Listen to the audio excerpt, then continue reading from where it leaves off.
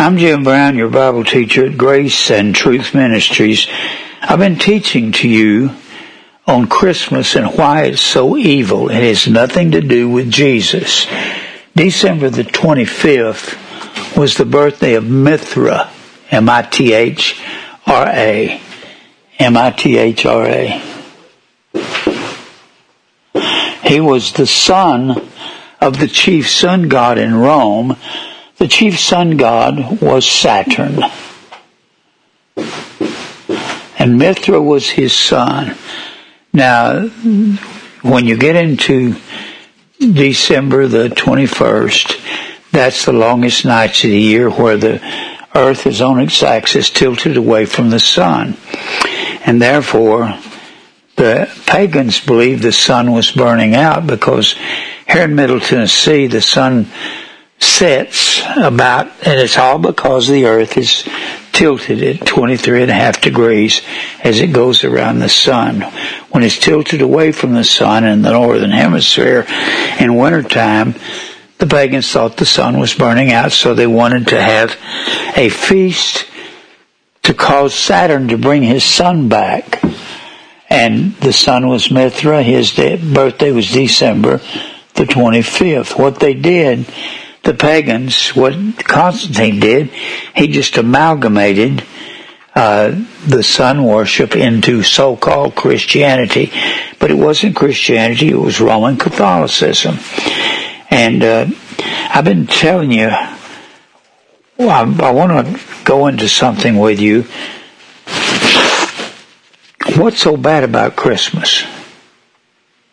What is really bad about it? I've got several tracts over here. One of them is What's So Bad About Christmas, and another one is called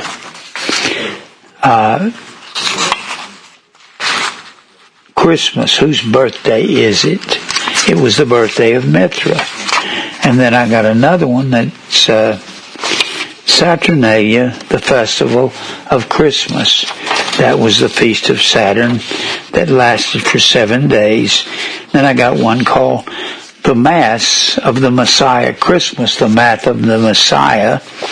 The Mass of the Messiah. Mass is eating human flesh. Then I've got one called the Christmas tree, and I go into the culture and how it goes back to paganism. That's the very same tree called the grove that Israel worshipped. And then I got one on St. Nicholas. And I put all these into the newspaper in the late 80s and the early 90s. When I put this one on St. Nicholas in the paper, I called him a demon because he was distributing fortunes to the children. And they told me at the newspaper when I put it in there, they'd have to put a disclaimer on it. I said, good, I like disclaimers. That makes people look at it more. And they put a disclaimer on the St. Nicholas. I'd like to read to you What's So Bad About Christmas. This is very informative. Here's what's so bad about Christmas. I wrote these about 35 years ago. Here's what's so bad about Christmas. What I do in these, I put a verse up at the top, maybe 2 verses. Then I put the English word and give you the Greek word and the definition. Then I've got the body of the article in this, on the bottom of it. Now here's the way this reads. The subject, what's so bad about Christmas? Luke 16:15 says, that which is highly esteemed among men is an abomination in the sight of God. Does the world esteem Christmas? Everybody likes it. They like it all over the world. We had a lady who used to come here, and she worked in Thailand. She said it was Christmas year-round in Thailand. The Christmas decorations are everywhere all year long. So that which is highly esteemed among men is an abomination to God. The word abomination is B-D-E-L-U-G-M-A. It means to stink.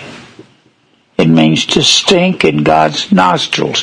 Christmas stinks in the nostrils of God. And then I put in here 1 Corinthians 2:14. The natural man receiveth not the things of the Spirit of God, for they are foolishness to him, neither can he know them, because they are spiritually discerned. Natural is the word psychikos. It's our word physical, P-S-U-C-H-I-K-O-S.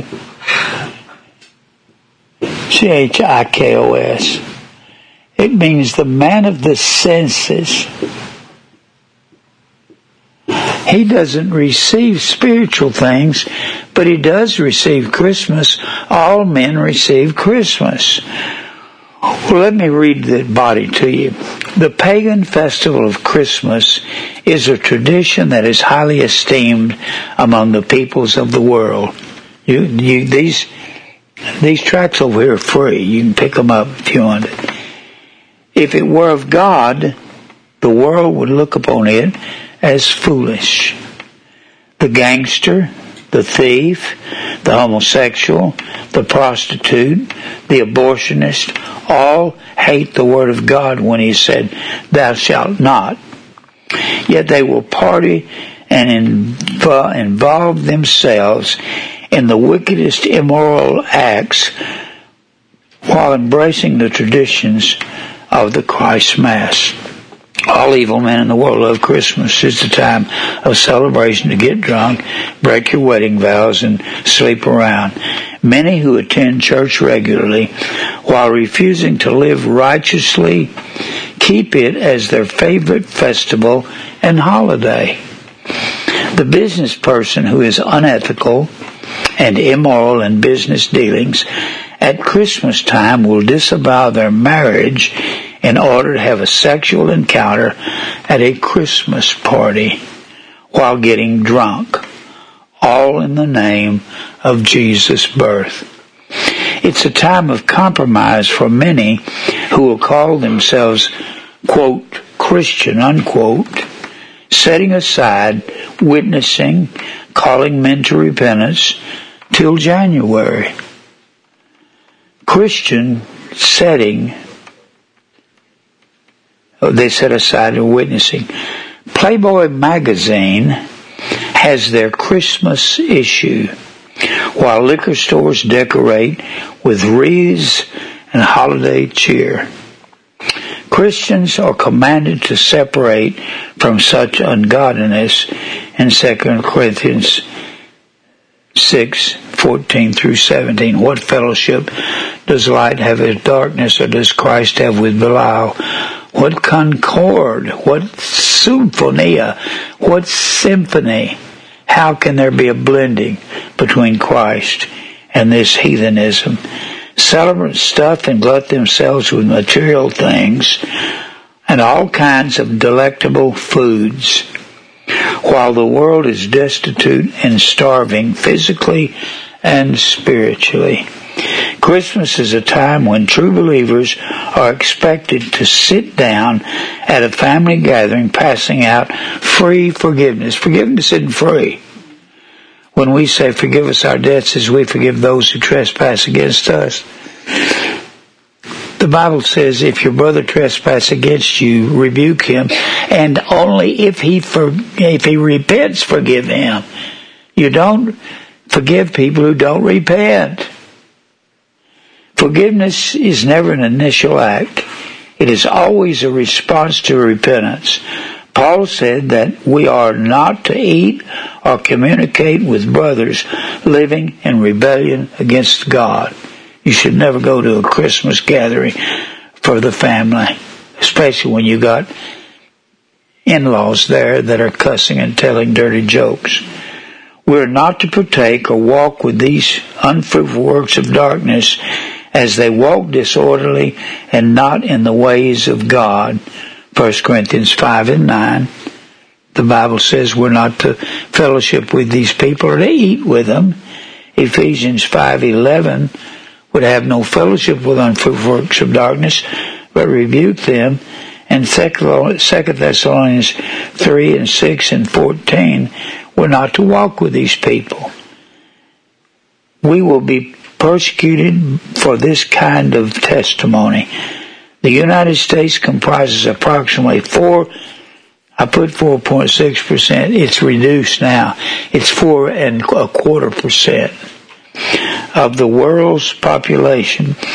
This minute segment of the world is partying and lulling themselves into an easy religion with no striving or wrestling over sin at the Christmas season, while the world is dying in starvation, squalor, and disease without Christ. To celebrate Christ is to honor Him. To honor Him is to keep His sayings in John 14:23. If we are to honor Him, we will dispense with vain traditions like Christmas and Ishtar, Easter. We will get Christ out of the Mass. He doesn't belong in the Mass. We will rid ourselves of this heathen festival of the Mass, Christ Mass.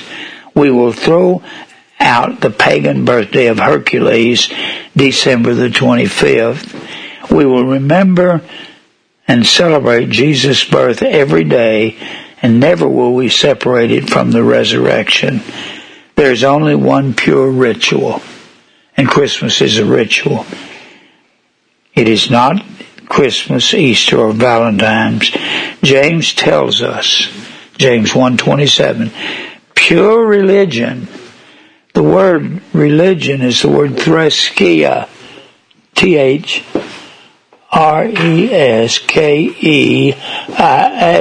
It means ritual. There's only one pure ritual. Pure ritual and undefiled is not Christmas. It's not pagan. Pure religion and undefiled, uncontaminated, is to visit the fatherless, the orphanos, O-R-P-H-A-N-O-S, O-R-P-H-A-N-O-S. That's the same word in John 14, where Jesus said, I will not leave you comfortless. I'll not leave you comfortless. I won't leave you orphans. To visit the fatherless and the widow in their affliction. The word widow is Chira, C-H-E-I-R-A. This is James 1:27.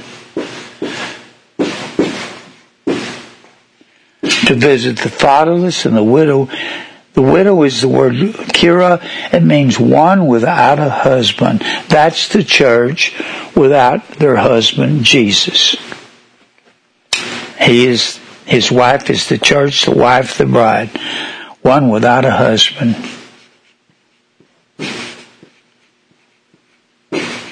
In their affliction.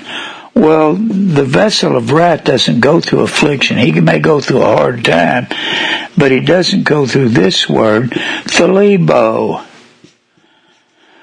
It's the same exact word as tribulation. We must, through much tribulation, enter the kingdom of God. That is men attacking us for what we're saying. So that's the pure religion. There's no other pure religion. To visit the fatherless and the widow in their affliction and keep yourself unspotted.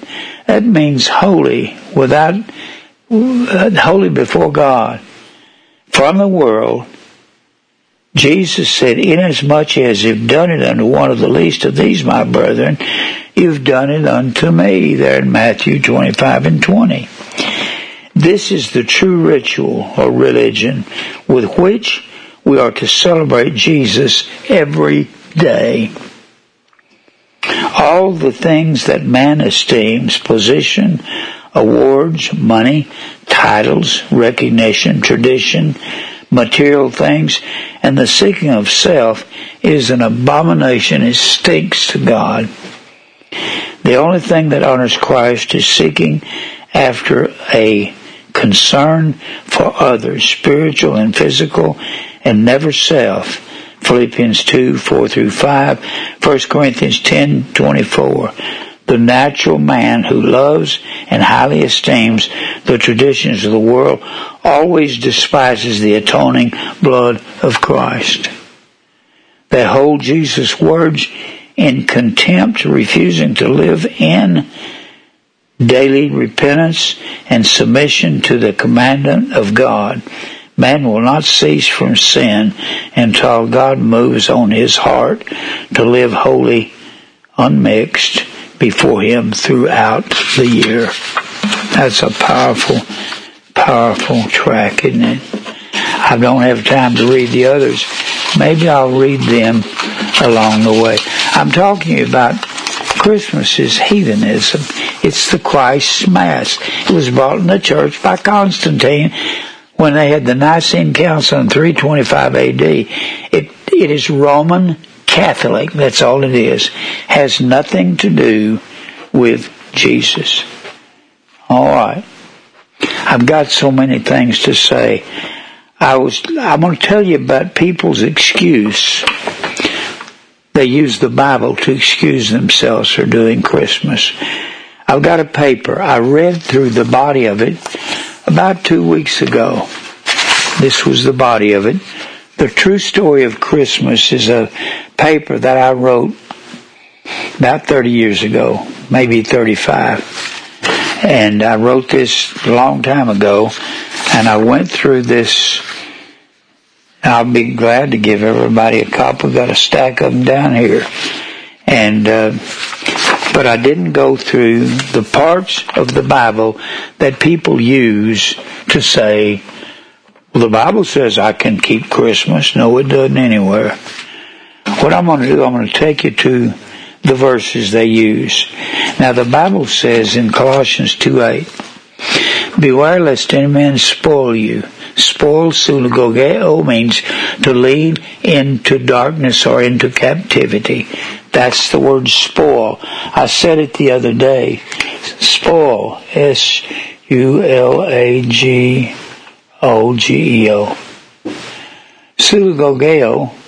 Sulagogeo means to lead captive.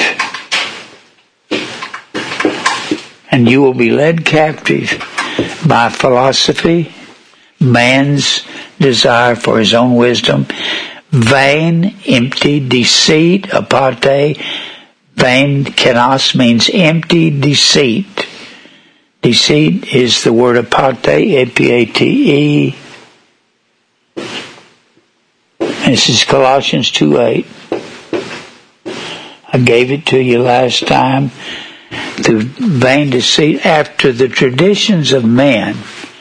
Paradosis is the word tradition. A tradition is something without, it has no origin in truth. No origin.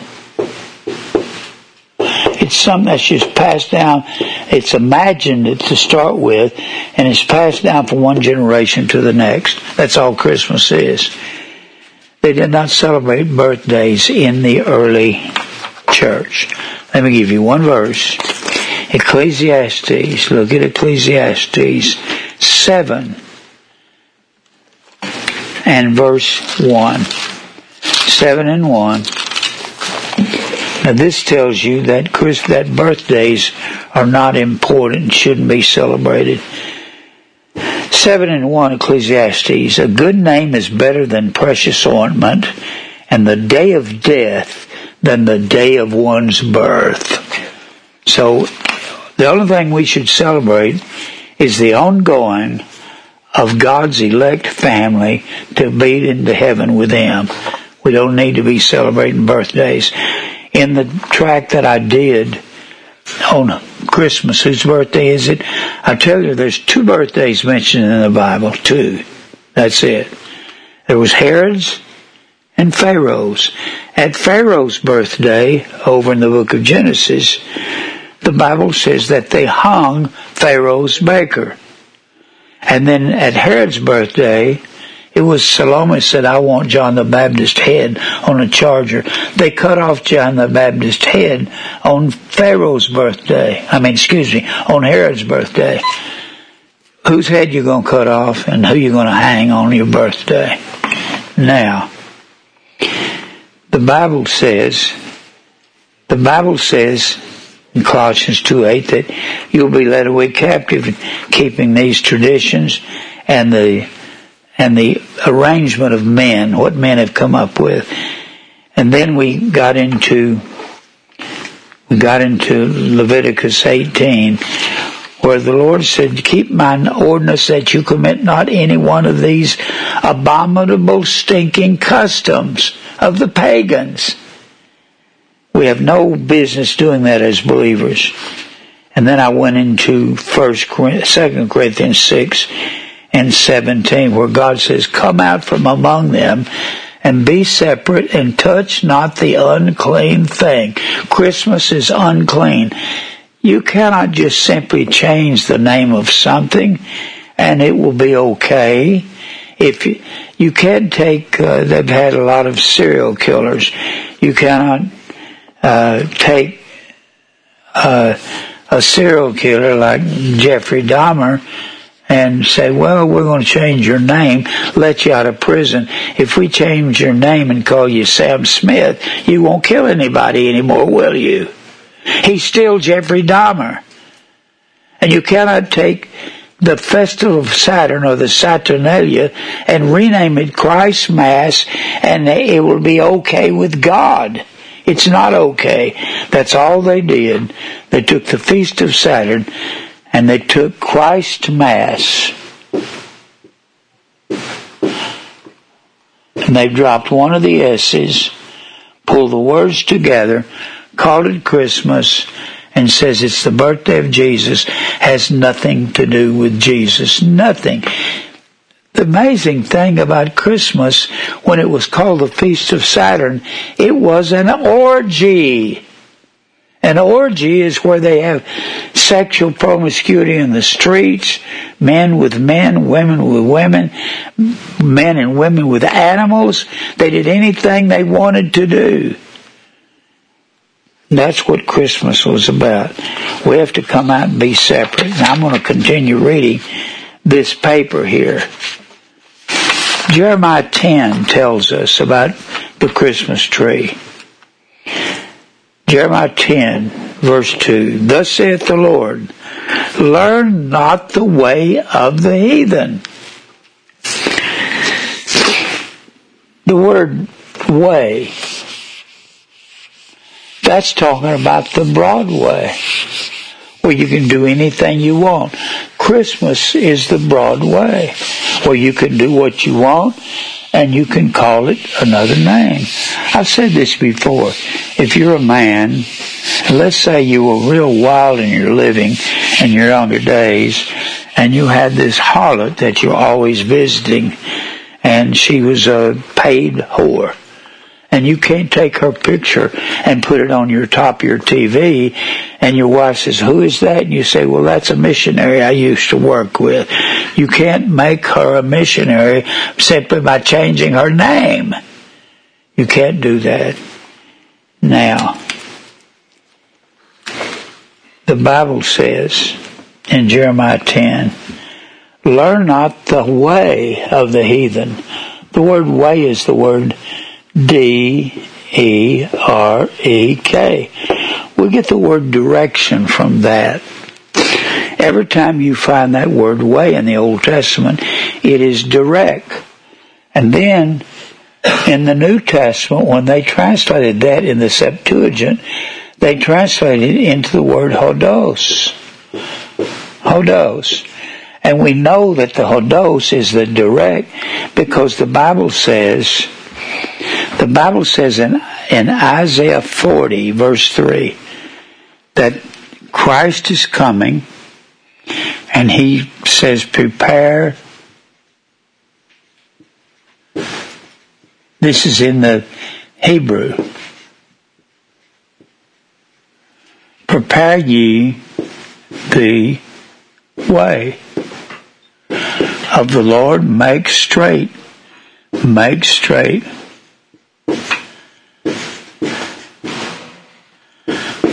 a way in the desert for our Lord. That word way in the Hebrew is direct.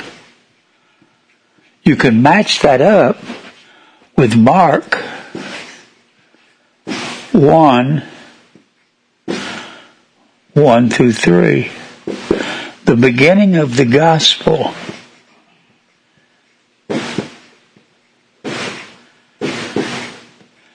of the gospel is prepare ye the way.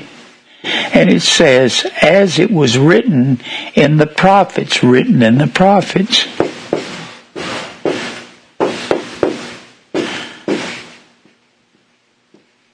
Let me show you how you mathematically make this word direct, that it's the same word over here, prepare you the way, as written in the prophets. Well, one prophet that said it was Isaiah. Then when you look over at Luke 3:3, the Bible says, John came preaching the baptism of repentance. These 3 verses here will prove several things. John came preaching the baptism,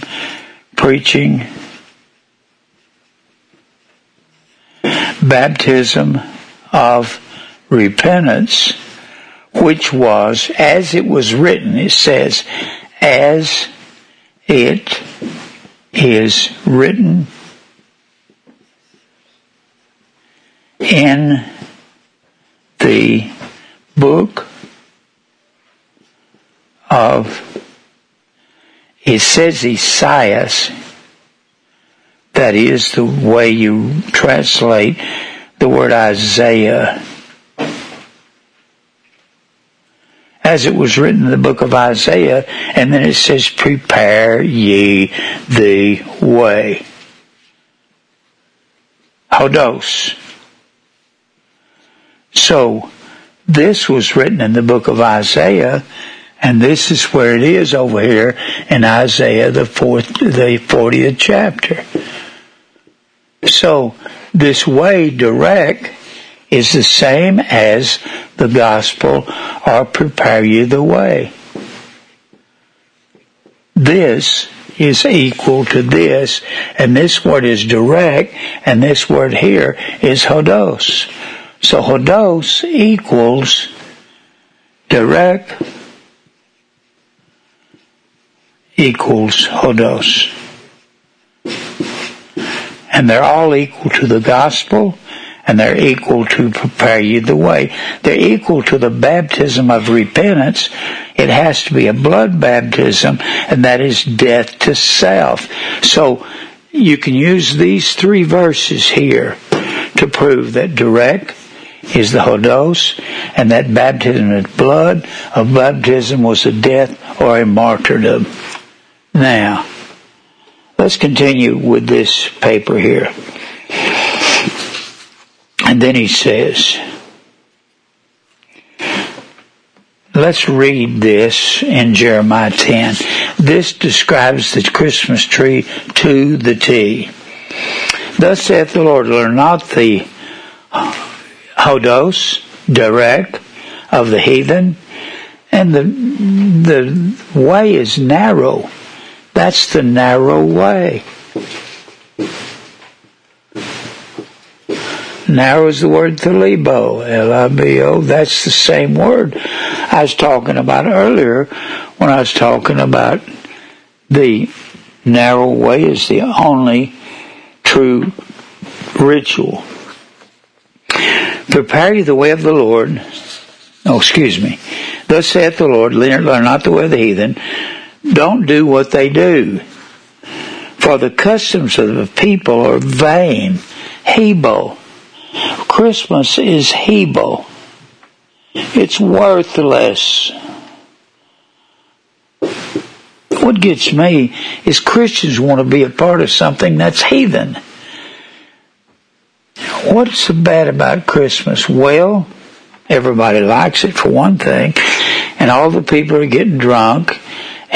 Why would a little group of Christians want to be a part of something that was instituted to be evil, and it was for partying and getting drunk and doing all kind of sexual misbehaving? And why does Christians want to be a part of that?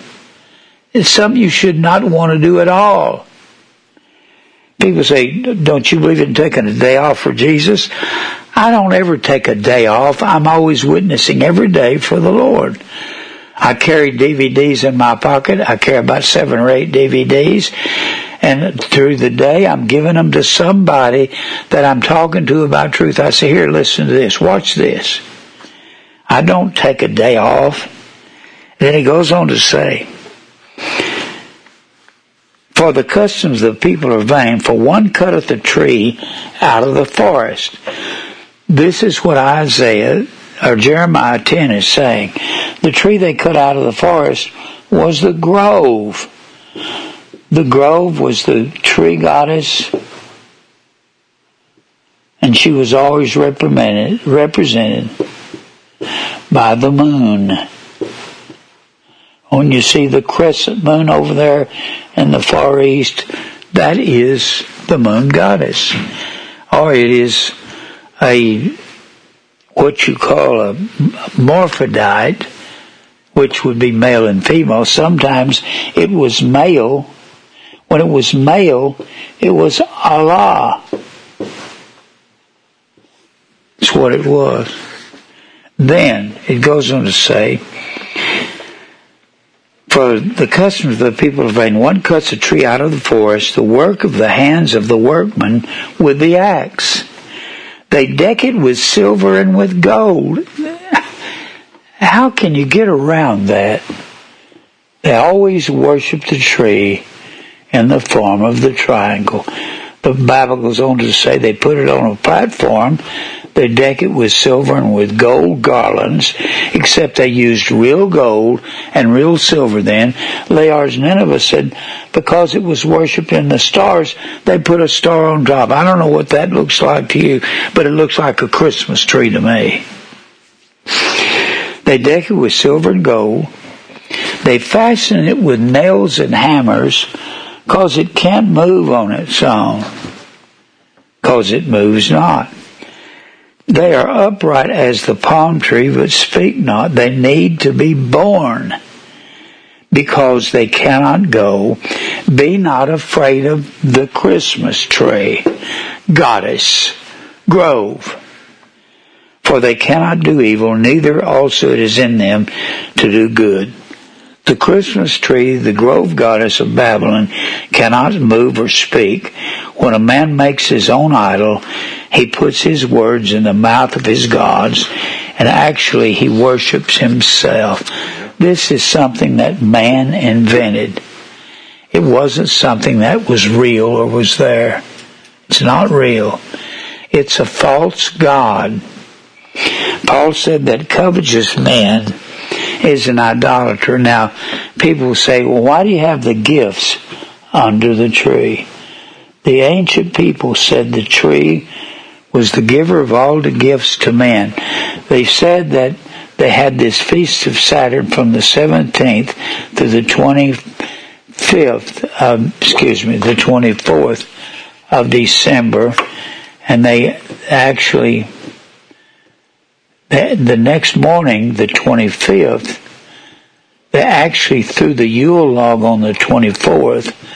Yule means wheel, and that's the swastika, whether anybody likes it or not. And they threw it into the fire on the 25th. It sprung out in the form of a tree, and they said the tree was the giver of all divine gifts to men. What was in the tree? The Bible says, John says in 1 John 2:22, that, not 2:22, 2:16, excuse me. I'm always quoting 2:22, 2:16. All that's in the world is the lust of the flesh, the lust of the eye, and the pride of life. When God put the tree in the middle of the garden, this is the gifts under the tree.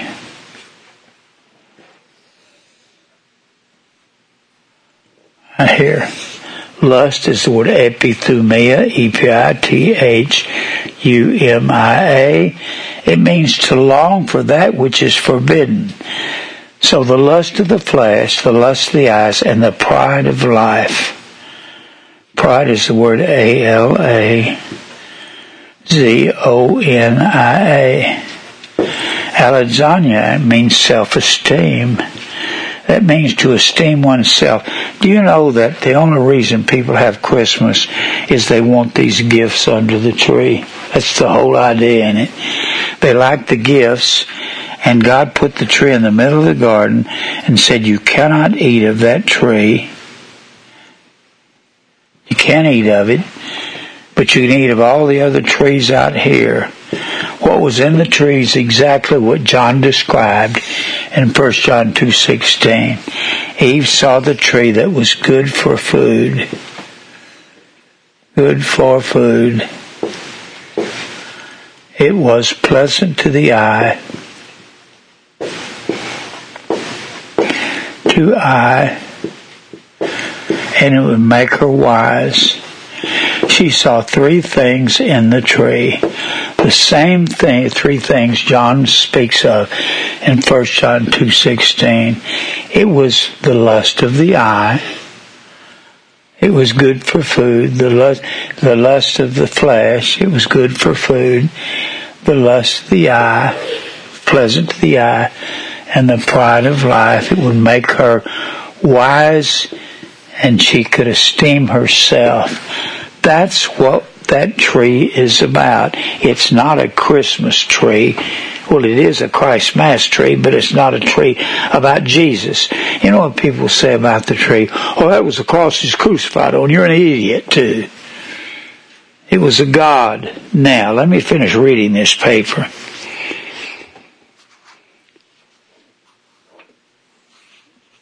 Paul said a covetous man is an idolater. That's all in this paper. You can have a copy of it. A covetous man is an idolater, and covetousness is idolatry. This is in Ephesians 5:5 and in Colossians 3:5.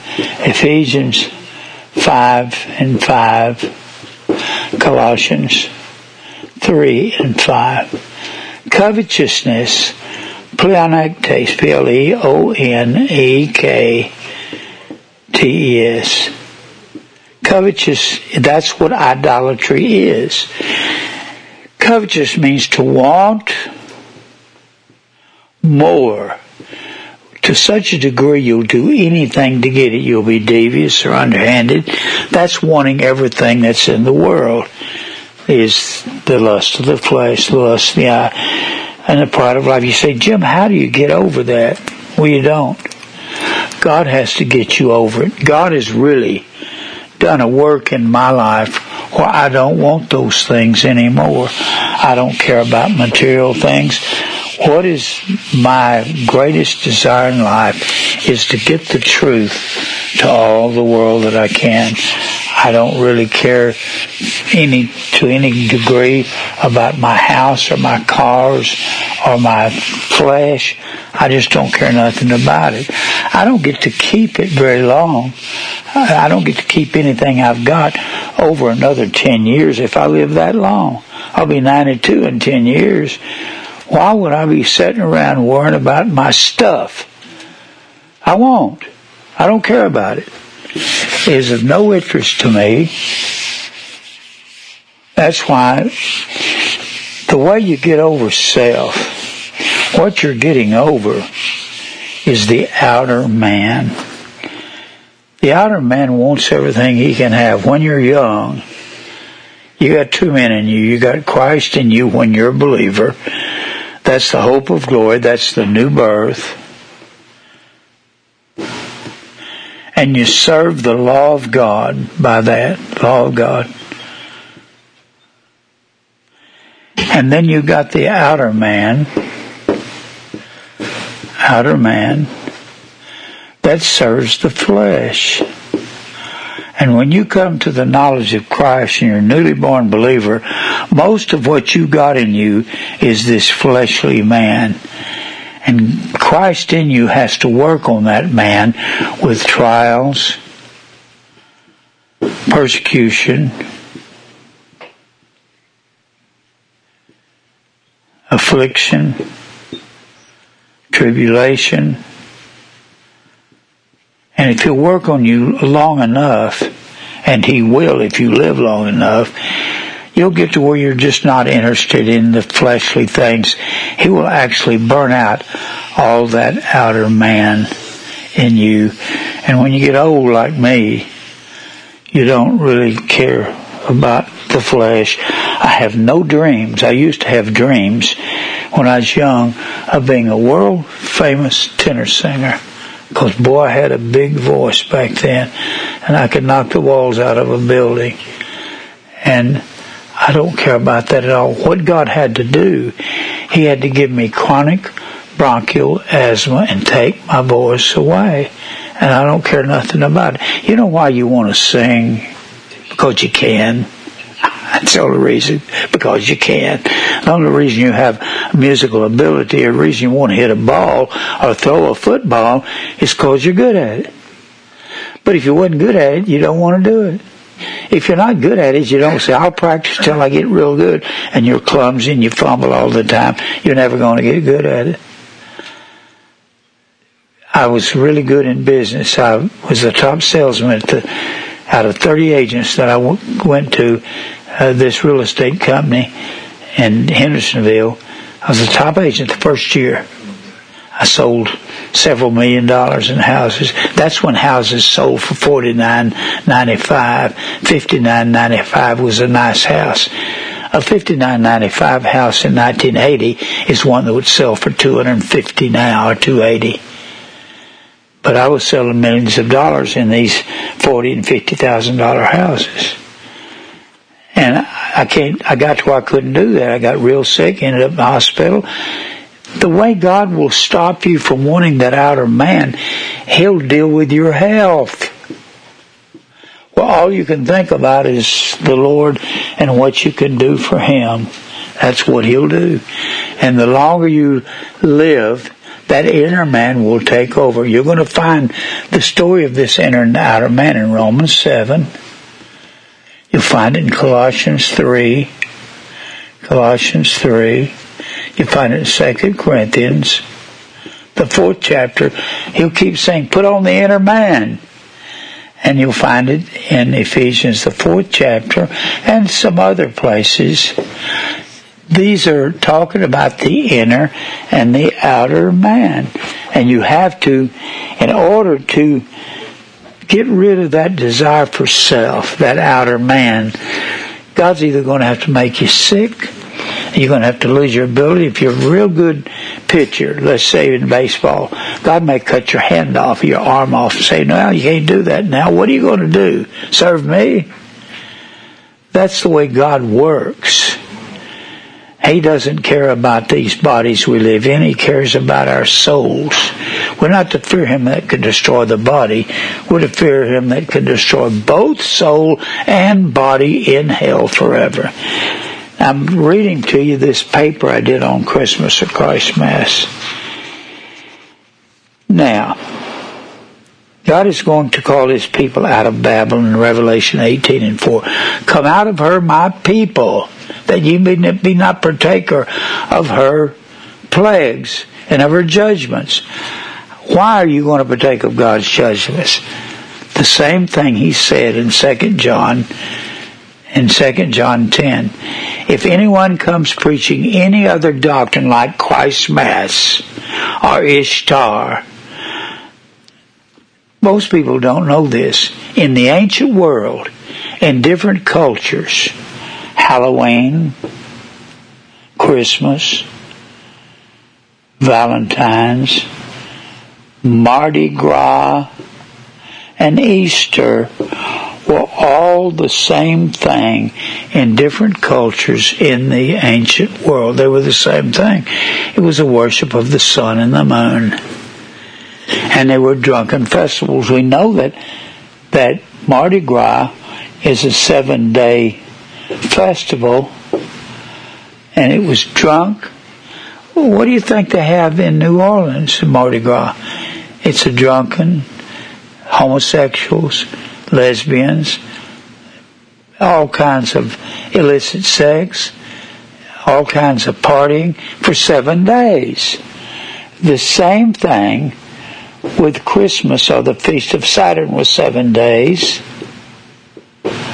They had a king of Christmas, of the Feast of Saturn. They had a king of the Mardi Gras, and they both had to die at the end of the Saturnalia and at the end of Mardi Gras. It's the same thing. If you're going to celebrate Christmas, why not just do Mardi Gras at the end of December? Just get a bunch of women at your house, a bunch of men, strip them all down naked, and just say, we're going to have a wild time, and we're going to do it in the name of Jesus. That's what they're doing. Now, let me finish this. I put this in the paper. Jesus is truly born of a virgin. He is God in the flesh. We're not called to a season of worship with Him. We don't worship Him in a season. We worship Him all year long. We're to be instant in season and out of season. In season is the word eucharos. Out of season, that means well timing. Out of season is the word akaros, A-K-A-I-R-O-S. The alpha privative negates that. It means no season at all. That's when you're supposed to be instant. When there's not a convenient time to say something about Jesus, say it. I talk about Him all the time. I never do get hard with people. I just say, well, the Bible says. I had a lady scream at me one time down here on a parking lot. She saw a T-shirt I had, God does not love everybody. She said, well, I think God loves everybody. I said, well, let me tell you what the Bible says. Well, I don't want to hear it. I said, the Bible says God loved Jacob and hated Esau before either were born, for either had done any good or evil. I said it just like that. I didn't get mad at her. She said, well, I still think God loves everybody. I said, okay, well, that's your privilege. And I walked away. I told her the truth. I bet other people get mad. I had a girl down here at the veterinarian. She said, weren't you that guy that came in here a couple of weeks ago and you had on a shirt that says God does not love everybody? I said, that was me, because He doesn't love everybody. The Bible says over here. And she went, la, la, la, la, la, la, la, la, la. I don't want to hear it. I don't want to hear it. She did just like that. La, la, la, la, la. That I told her, she got her fingers out of her ears, she said, and I said, you're ignorant. She said, you don't have to insult me. I said, ma'am, that's not an insult. I said, ignorant is a Greek word. It means unlearned. You just don't know anything. She went, and I saw her every time I went in, and I know that she talked to the vet, and the vet told everybody how smart Jim Brown was in the Bible. So she worked for him, and I'm sure that he told her, well, he knows a lot about what he's talking about. That was the funniest thing I ever got. La, la, la, la, la, la, la, la.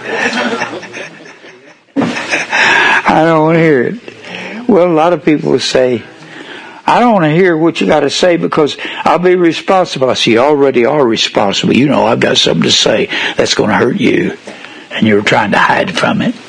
So you're responsible for it, whether you like it or not. Now, let me finish this paper. We're to be instant in season, out of season, in 2 Timothy 4:2. Eucharos, well timing, no timing. When it is not convenient, the world is not speaking of Christ, we're told to preach the word. We seldom mention His virgin birth until the Saturnalia and its festival, as we align with the unbelieving people at the birthday of Adonis or Mithra. And they all had the same birthday. Attempting to give homage to the God of the universe with evil traditions.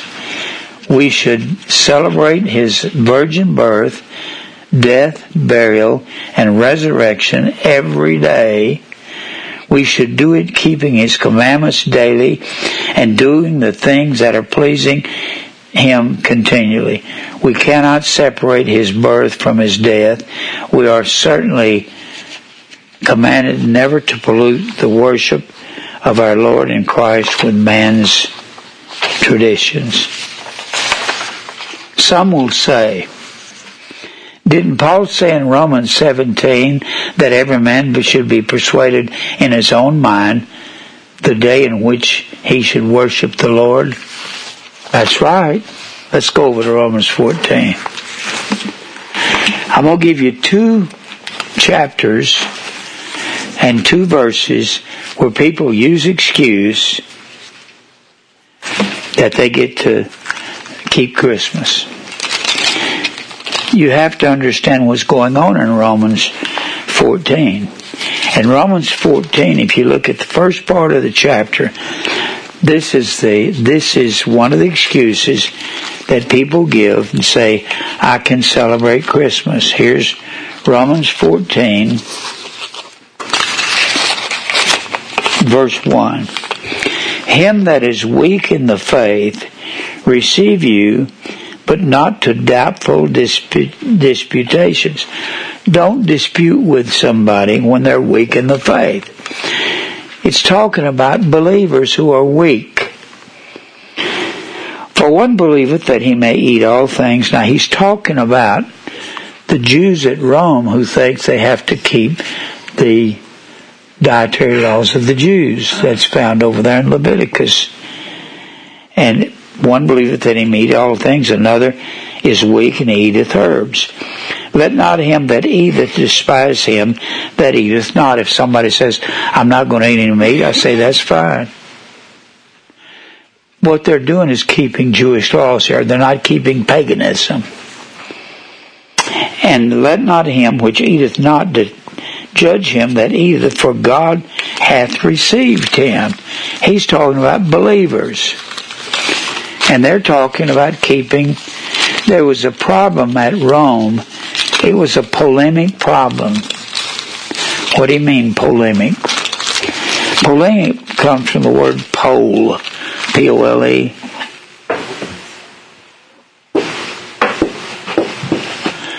There was a polemic problem. You have on a battery, you got a positive pole and a negative pole.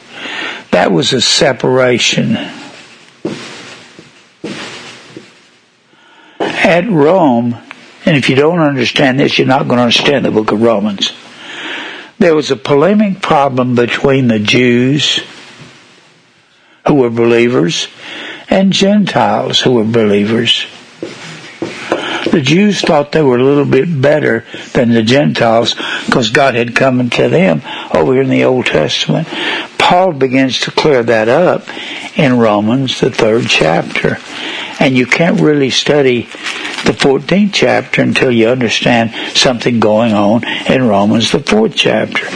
And he says this starts in the 3rd chapter. What advantage then is the Jew, or what profit is there of circumcision? Much every way, chiefly because unto them were committed the oracles of God, or the law in the Old Testament. For what if some did not believe? Shall their belief make the faith of God without effect? And he's talking about there's a separation between Jew and Gentile, but he says in verse 9, what then, are we better than they? Are we Jews better than the Gentiles? What he's saying, since he was a Jew. No. In no wise, for we have before proved, both Jews and Gentiles, that they are all under sin, Jews and Gentiles. So they're trying to separate themselves all through this book. In the previous chapter, in the previous 2nd chapter, he says over there, for when the Gentiles which have not the law do by nature the things contained in the law, these having not the law are law in themselves. So he said, when you know better than what you do, it's sin. Then he says over here in chapter 3, verse 9, when he says, Are we better than they? Are the Jews better than the Gentiles? No.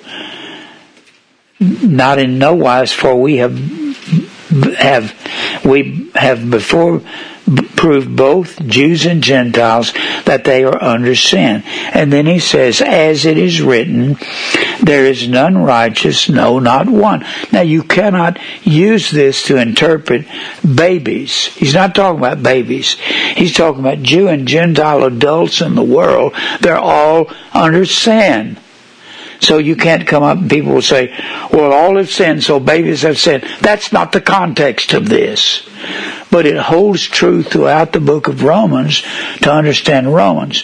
To understand the 14th chapter, you go back over to the 14th chapter, and some of the Jews are eating herbs, and they're trying to eat according to the law. God says, that's okay not to eat swine, not to eat pork or bacon. It's okay, or ham.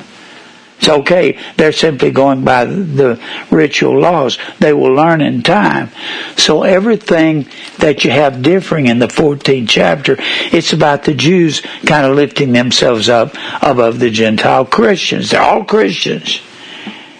Then he says, verse 3 of chapter 14, let not him that eateth despise him that eateth not, and let not him which eateth not judge him that eateth. He's talking about whether he's eating lentils or eating vegetables or eating meat.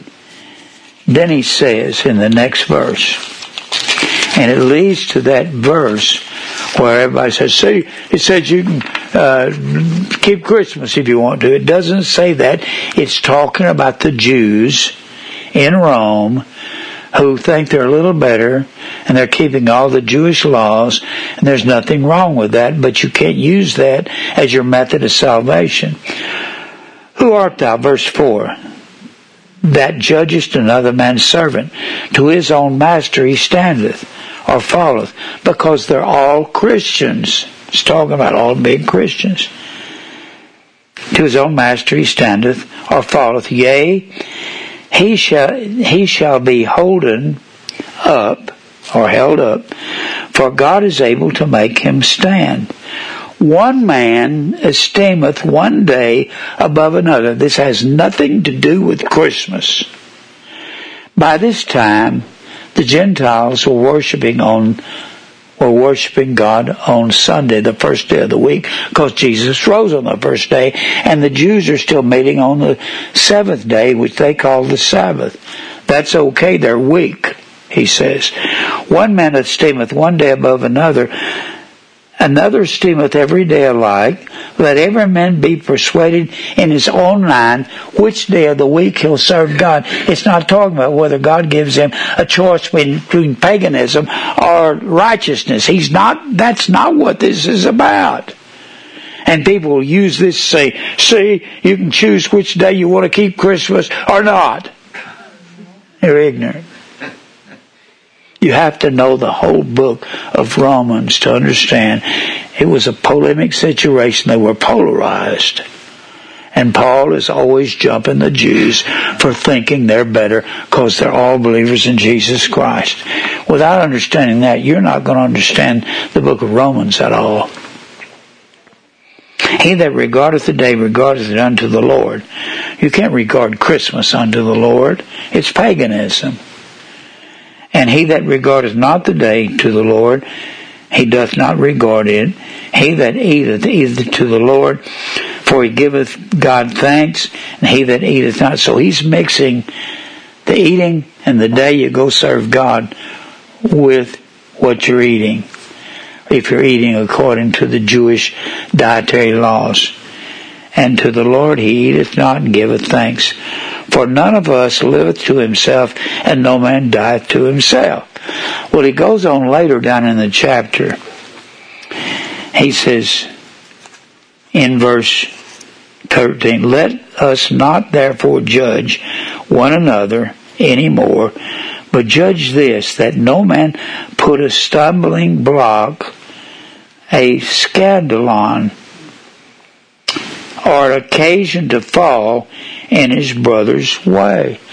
He's saying you're not supposed to be putting Christmas in this at all. This is just simply when the Jews are saying we'll worship God on the Sabbath on Saturday, that's okay. Or we'll worship God on Sunday like the Gentiles are doing, which is the first day of the week, the day that he rose from the dead. He's talking about whether you allow the Jews to do. All of the law was good. Even the dietary law was good. Even when Leviticus would tell us they separated from somebody who had disease for a short period of time to tell whether it was something that was catching. Now, that whole chapter's about that. It's not about whether you can keep Christmas or do righteousness. It's not about that. And now let's go over to Colossians. They use this chapter. These are the chapters that people use. How much time do I have, Mike? 32. All right. Now, let's go to Colossians, the second chapter. They use this chapter to try to back up Romans 14, where they completely misinterpret it. Now, if you'll notice, Colossia was a Gentile church. Colossia was, see if I can find it here.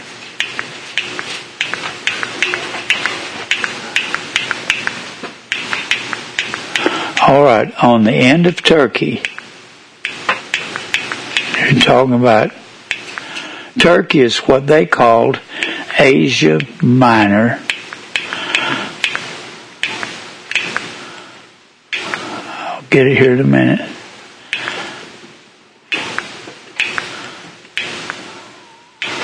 Asia Minor.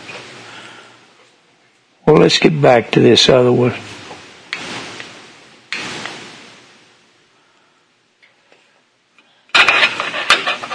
This is Asia Minor here. That's what they called Asia. That's the western end of Turkey. Right up here, you remember Antioch, Iconium, Lystra, and Derbe. That was what the book of Galatians was written to. This was Galatia, right in here, where Antioch, Iconium, Lystra, and Derbe. Lystra is where they stoned Paul and left him for dead. Outside of Lystra, went on down to Derbe, and then he turned around and went back to Iconium, back to Antioch. It all of his problems in Galatia, which it was a state. Most of the books were written to cities. The book of Galatia was written to all these people. It was a state. And it was the Jews at Antioch that got upset at him in the 14th chapter of Acts, that followed him over to Iconium and had the people of Iconium run him out of town down to Lystra. It was these same Pharisees that came down to Lystra and convinced the Pharisees to convince the people. The people accepted him. But it was the Pharisees followed him all the way down to Lystra. They followed him to Iconium, got them to throw him out of the city, followed him down to Lystra and had them take him outside of a city and stone him and leave him for dead. Like I said, stoning didn't mean to throw rocks at him. They took you up on a high precipice, which is a cliff. They'd throw you down maybe 20, 30 feet.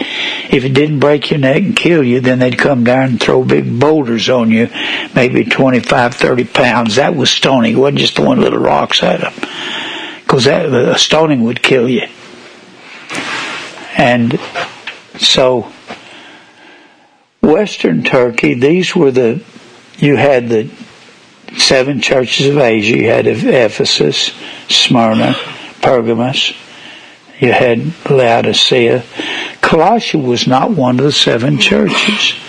Colossia was a Gentile church. Every one of these are Gentile churches. So when Paul wrote to them, he was writing to them as Gentiles. And then he would say to Rome, he said to Rome, here's Rome up here. He said to Rome, circumcision is not outwardly, it's of the heart. And a Jew is not outwardly, but of the heart.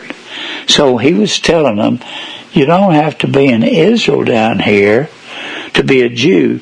God can circumcise your heart. He's telling the same things to the people at Corinth and at Colossia. Now people are trying to argue in the 2nd chapter of Colossia that what they were doing, that he was telling them, don't let any man judge you. And a holy day, Christmas wasn't a holy day. Now, let's read some here. So he tells them, the Colossians, on the western end of Turkey, Jews were only people that were born and raised in Israel. That were Jews. If you wanted to become a proselyte of the gate, if you're coming from Colossia, say, and you want to come down to Israel to become a member of the Jewish congregation, you had to give up all your money, you had to give up all your property, and you had to just swear off of any allegiance you had to Colossia, come down here, and you had to do 3 things. You had to be circumcised, washed in water, and offer 2 turtle doves at the temple. That made you a naturalized citizen of Israel. That's why Jesus was washed in water, because he was raised in Nazareth, but he was born in Judea in Bethlehem. But the Pharisees kept calling him a Samaritan. Samaria was northern Israel. They hated northern Israel because it had been mixed with Assyrians when they came in to carry northern Israel away. Well, let's look at this right here. So he says to these Colossians, Colossia was said to be overrun with Essenes. Essenes was one of the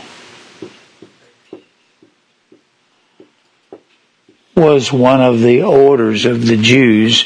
You had Essenes. Essenes were very strict people. They only ate a handful of lentils a day. They deprived themselves. They believed that in all material things, everything was evil, that material things was evil. So they had very few properties, and they believed that this was the method of becoming an Israelite: circumcision, washing in water, that they called a new birth, and offering 2 turtle doves. Well, he says here in Colossians 2:8, beware lest any man spoil you through philosophy and vain deceit, after the traditions of men, after the rudiments of this world, and not after Christ. And then he says,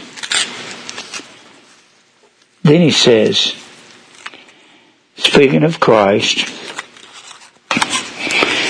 and ye are complete, it says in verse 9, for in him dwelleth the fullness of the Godhead bodily. In him dwelt the fullness of God in his body. And ye are complete. The word complete, pleroma, means repletion. It's full. In him, ye are complete in him, which is the head of principality and power, and whom also ye are circumcised. Now notice this. He's talking to a Colossian Gentile church. If they want to come to Israel and become a member of the kingdom of God before Jesus died, they'd have to go through that 3 process. Go through circumcision, washing in water. That was the order. They thought water would hurt the circumcision, so they said, we have to circumcise the man, and then as soon as that was well, then we'll wash them in water. They didn't know that water wouldn't hurt the wound. And then they had to offer 2 turtle doves. So he tells the Colossian church, You are circumcised, verse 11, with a circumcision that's made without hands, putting off the body of sins of the flesh, that's the outward man, by the circumcision of Christ. Christ takes a long time to get rid of that outer man. He's got rid of most of it in me because I'm old, I'm wore out. I've been through, as the old saying goes, I've been to hell and back so many times I can't count. Buried with him in baptism. Boy, that really, if you look up tomb in McClinigan Straw, T-O-M-B, they will tell you they did not bury people in the ground in Israel. Not if they could help it. They put them in a tomb. So, buried with him in baptism would have been alien to the Jew to see a man dip downward in water. It's not what it means. Buried with him in baptism, it'd have to be sideways into a tomb. It's not talking about literal burial, it's talking about spiritual burial. Also, you are risen with him through the faith of the operation of God, who hath raised him from the dead. And you being dead in your sins and the uncircumcision of your flesh. He's telling the Colossian Jews, you were dead in sin, and you haven't been circumcised in the flesh. But in verse 11, he said you've been circumcised with a spiritual circumcision that's without hands. It's a spiritual circumcision.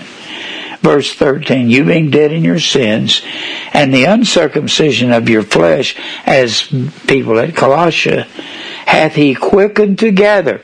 So he's made you alive. Quickened. Z-O-O-P-O-I-E-O. What he's saying here is the rituals don't count anymore. You being dead in your sins, and the uncircumcision of your flesh hath he made alive together with him, and he's forgiven you all trespasses, even though you've never been washed in literal water, even though you've never been literally circumcised. Blotting out. Here's the whole thing.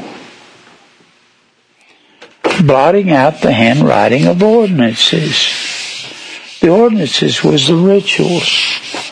He's telling the Colossians, you don't have to keep the law anymore.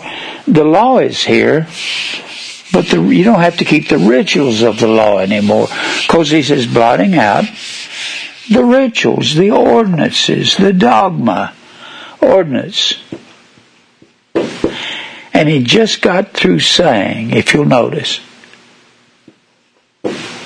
he just got through talking about a spiritual baptism and a spiritual circumcision. So the literal circumcision has been blotted out, and the literal baptism has been blotted out. And if he had been talking to them before Jesus died, before he's nailed to the cross, they would have had to come over here and gone through a literal circumcision and a literal washing in water. That's why he said, you don't have to do that anymore. It's not required anymore. Having spoiled principalities and powers. All the powers of ritual has been blotted out. Then he says, he made a show of them openly, triumphing over all the rituals of the law. He's talking about rituals of the law. Let no man therefore judge you in meat.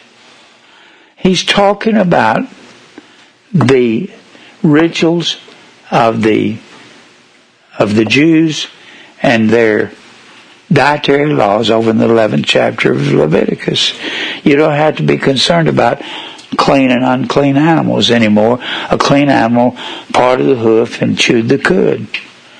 A camel had the parted hoof but did not chew the cud, so he was unclean. And then he says, in meat or in drink or respect of any holy days. He's not saying Don't let a man judge you in respect of Christmas. He's talking about Passover, Pentecost, Feast of Ingathering, which is coupled with the Day of Atonement, because atonement has the same meaning as baptism. It means to cover with a stain or dye. Stain or dye. So don't let any man judge you in these rituals of the Jews.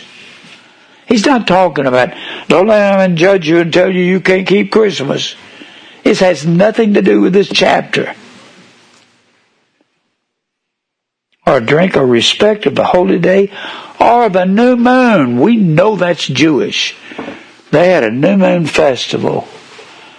Nisan 1st.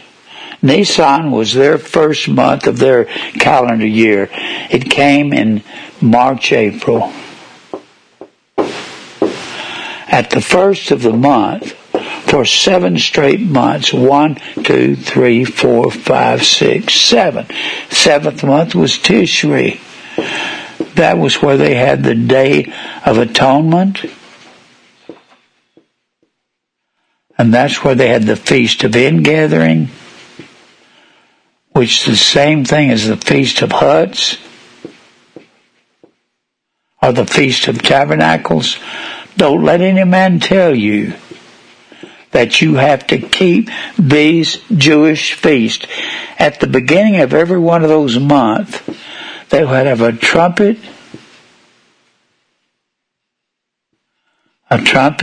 7 trumpets. Nisan was March, April, at the beginning of the harvest. For 7 straight months, up until September, October, which was the end of the harvest. That's where they'd bring in the crops, get everything fixed and settled, and get ready for winter. Winter is where all the pagans celebrated their gods at Halloween, and then the Feast of Saturn, and Valentine's, and Mardi Gras, and Ishtar. So he said, don't let any man tell you you have to keep these feasts. They would sound a trumpet, and they would call that a new moon festival. When he says here, don't let any man judge you according to new moons, he says, don't let people tell you got to keep those festivals of the Jews. Has nothing to do with, don't let any man judge you and tell you can't keep Christmas. You're ignorant if you think it means that. Then he says, nor of Sabbath days, not of new moons, nor of Sabbath days. Don't let anybody tell you have to keep. There wasn't one Sabbath. There were many Sabbaths. The Sabbath would be on Nisan 14. That was Nisan 14. That would be Passover, and the next day would be the first day of unleavened bread, and that was a Sabbath. 7 days later, that would be a Sabbath. And every one of the holy days were Sabbaths. Don't let anybody tell you you've got to keep the Sabbath days of the Jews any longer. It has Christmas, throw that out of here. That has no business in this chapter. And then he says, they were all a shadow. They were a skia, a shade of the real Passover. The real Passover, Jesus, they had 4 items at the Passover. Jesus is the spiritual Lamb of God. You'll find that in 1 Corinthians, the 5th chapter. He's our Passover Lamb. There were 4 cups. And the 3rd cup was called the cup of blessing. That was an official term. This is the real Passover here. Cup of blessing. To drink a cup meant to undergo a death. Jesus asked James and John, can you drink the cup that I drink of? Cup of blessing. And he tells us what that is. He says in 1 Corinthians 10:16, the cup of blessing which we bless, is it not the communion of the blood of Christ? To drink of a cup meant to undergo a death. And then they had unleavened bread for 7 days. And 1 Corinthians 10:17 says, we being many are one bread and one body. We're one bread and one body, and the body's the church. And we partake of the church, the body, the bread. So all of these holy days are now spiritual. The first fruits, Feast of First Fruits. The first fruits are the first crops that came in as Nisan or March, April came in. That was the first fruits. 50 days later, the Bible says, at the Feast of First Fruits, Paul said, of his own will begat he us, that we might be a kind of first fruits. That's us. All of this is now spiritual. It's not talking about, don't judge me about Christmas. You don't even know what this book is about. And then he says, which are a shadow of things to come, but the body is Christ. So he's got two things in there. And he's saying the body is the third thing in this, because the body dies daily, and it's the sacrifice, the daily sacrifice. Instead of the 2 turtle doves, it's the church that dies. Every one of these things. Jesus is the Passover lamb. The third cup is the cup of blessing. That's us. We being are one bread and one body. And the fourth item is bitter herbs. And God told Israel, if you're disobedient to me, I'll make you drink bitter herbs or wormwood. Wormwood is a bitter herb. You can go down to a health store and get some. It's supposed to purify your blood. But it's not that. The wormwood is the bitter herbs that we go through in life. So all the rituals are spiritual. You can't use this chapter to say, don't judge me if we're doing Christmas. Has nothing to do with that. And then he says, let no man beguile you of your reward. And a voluntary humility. Humility is not voluntarily. You can't volunteer to humble yourself. Humble, tepanua. T-A-P-E-I-N-O-O. Tepanua, humble yourself under the hand of God, is an imperative command. Everybody that's a believer will humble under the hand of God. What is God's hand? The Bible says, David said, deliver me from the wicked, which is thy sword in thy hand. Even Job went to God, or Satan went before God and said, have you considered my servant Job? And Satan said, well, no wonder he serves you. You've put a hedge around him. You've given him everything he wanted. And he said, turn him over to me and to my hand, and I'll make him curse you. God says he's in your hand, but you can't touch his body or his life. Do you understand? He said, yes, sir. So the hand of God is evil man, and when we're told to humble, it's not a voluntary humility. You won't bow to God on your own. You just will not. He has to crush you. That's what Jesus said I came to. He said I came to the brokenhearted, to the bruised, to the crushed. And Luke 4:18. And worshiping of angels. This is talking about heavenly angels here. People say, I saw an angel. No, you didn't. And treating those things which he hath not seen, vainly puffed up by his fleshly mind. That's, people say, I've seen angels, I saw God, I saw Jesus. Jesus said, nobody's seeing me. That doesn't happen in this life. So these two chapters, chapter 2 of Colossians, chapter 14 of Romans, those are the verses that people use to say, don't judge me in doing Christmas. Has nothing to do with that. Nothing. Let me see if I can finish this paper. Do I have any time, Mike? 8 minutes. I don't know if I can finish all this, but this is a paper that he did on Christmas.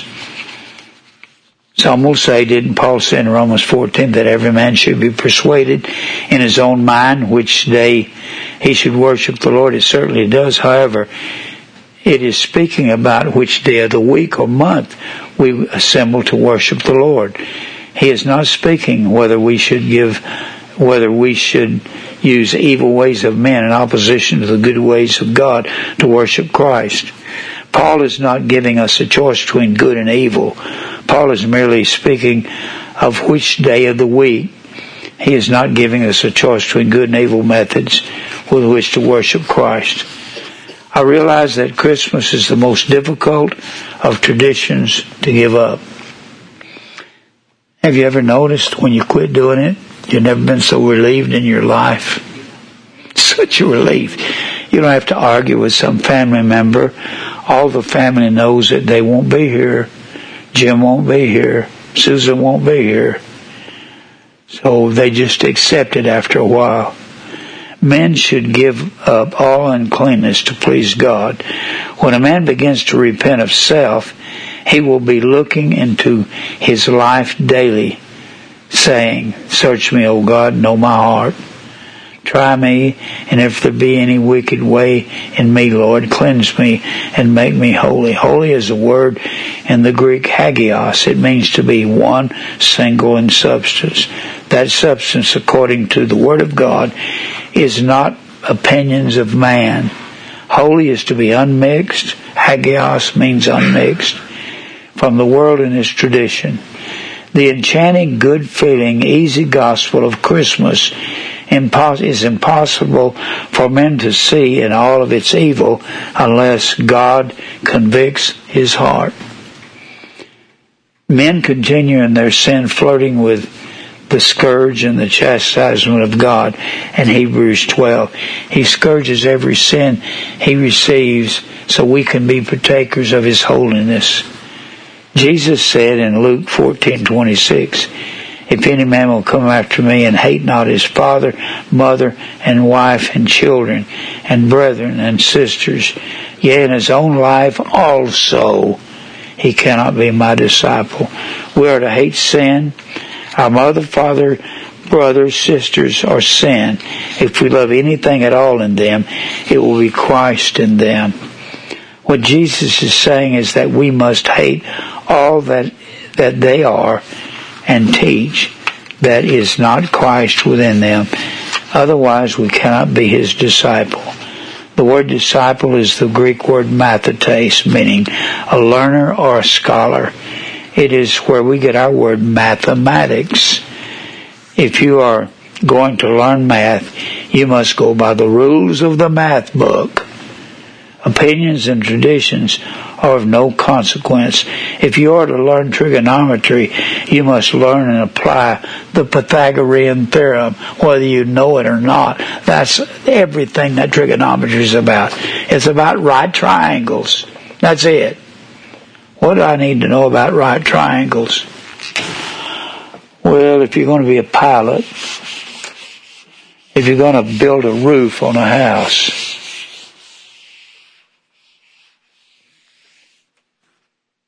going to be that's trigonometry right there. That's everything that it is. That's called the hypotenuse right here. It's opposite the 90-degree angle. 90 degree. If you're at a plane going at a certain speed and you know the end of the landing field is here, you got to know how high you are. If you're 5,000 feet, You got to know the angle. You have to go down and hit that runway. You got to know how to reduce your speed, yet not go below the speed to keep the plane in the air in order to come down and hit that. Now, you don't have to do that nowadays, but the pilots had to do that when they first started flying planes. They usually program that into, so if you're building a roof on a house, you got to know what the angle is there. So if you're on the top of the roof, that has to do with trigonometry, Pythagorean theorem. And that's the fact. It's the square of the hypotenuse is equal to the sum of the square roots of both sides.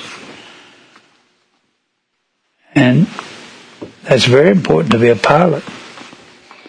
If you ask a pilot back when they had to figure the angle of descent, do you know anything about the Pythagorean theorem? He said, no, I don't. Well, I don't want to fly with you. Anyway, so if you are to learn trigonometry, you have to learn the Pythagorean theorem. One must apply all axioms and postulate. Every time you find the word worthy in the Greek, it's the word axios. It comes from the word, we get our word axiom from that.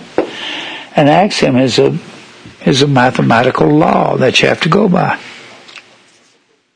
When I say things equal to the same thing or equal to each other, that's an axiom in algebra. Christian believers will not give up unholy traditions because they are proud of their heritage. Their mother and father did it.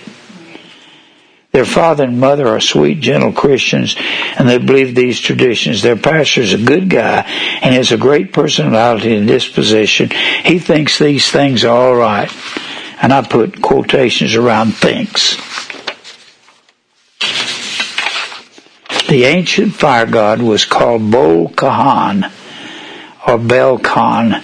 It was called Vulcan, which was a variation of that. Baal-Kahan is priest of Baal. Baal-Kahan. It evolved into Vulcan. Evolved into that, and Vulcan devoured his children as soon as they were born. That's what you call cannibalism. And that's what the Mass is. It's eating the literal body of Christ. It's their imagination because they're not doing that. As the fire god Nimrod was called Bol-Kahan or Vulcan, he truly made himself a name. He was truly the king or mighty one before the earth. He was the mighty hunter of men. Christmas is cannibalism as the pontiff of Rome offers up the Mass, the wafer, as the incarnate Savior and Messiah Mass from ancient Babylon. The literal flesh was said to be present as the host came down from heaven and the liturgy of the Mass took place. Alexander Hislop, one of the foremost authorities on pagan worship, tells us that in order to conciliate the heathen and swell the number of nominal adherents of Christianity, the same festival, the Feast of Saturn, was adopted by the Roman Church and given only the name of Christ or Christ Mass. This tendency on the part of Christians to meet paganism halfway was very early developed. He says that Christmas was originally pagan festival is beyond all doubt. Christmas is purely Babylonian. I don't have time to read the rest of this. I'm out of time, man, Mike. Yeah. Well, let's pray. I hope this means something to you. Father, we thank you for your truth. We thank you for all that you do and all that you are. Forgive us of our sin, Lord, and guide us in a way that we should go. Lord, we'll praise you for everything that you do because it's all your will. The sooner we can learn that, the better off we'll be as believers. fight our battles. We don't want to fight anybody ever again. Any battles to be fought is yours. Thank you for truth. In Christ's name we pray, man. Well, I hope you can see that about Colossians 2. And has anybody been offered those excuses? Like Colossians, the 2nd chapter, and Romans, the 14th chapter. Do people even go that deep in the scriptures regarding Christmas? Does the normal religious person go that deep in the scriptures to even have knowledge of those to fight back at somebody saying you should? They don't do that. Most people don't know what he's talking about. Exactly. It's very sad that we have to put up with all this, you know.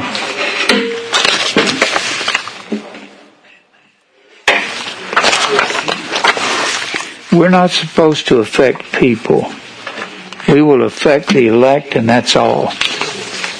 There's no need to get angry at people who can't hear. God did not give them ears to hear, and He made them vessels of wrath fitted to destruction, and that's the majority of the world. Because the Bible says so.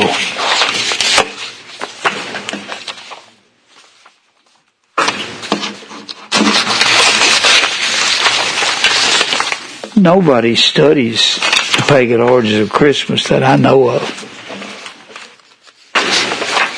John MacArthur didn't study it. He just found out what it was about and then says, we're going to use this to serve God. You can't serve God with paganism. Art, how you doing? You hanging in? Yes, sir. Well, that's all you can do is keep on keeping on. Mm-hmm. Well, I love you, man. I really do.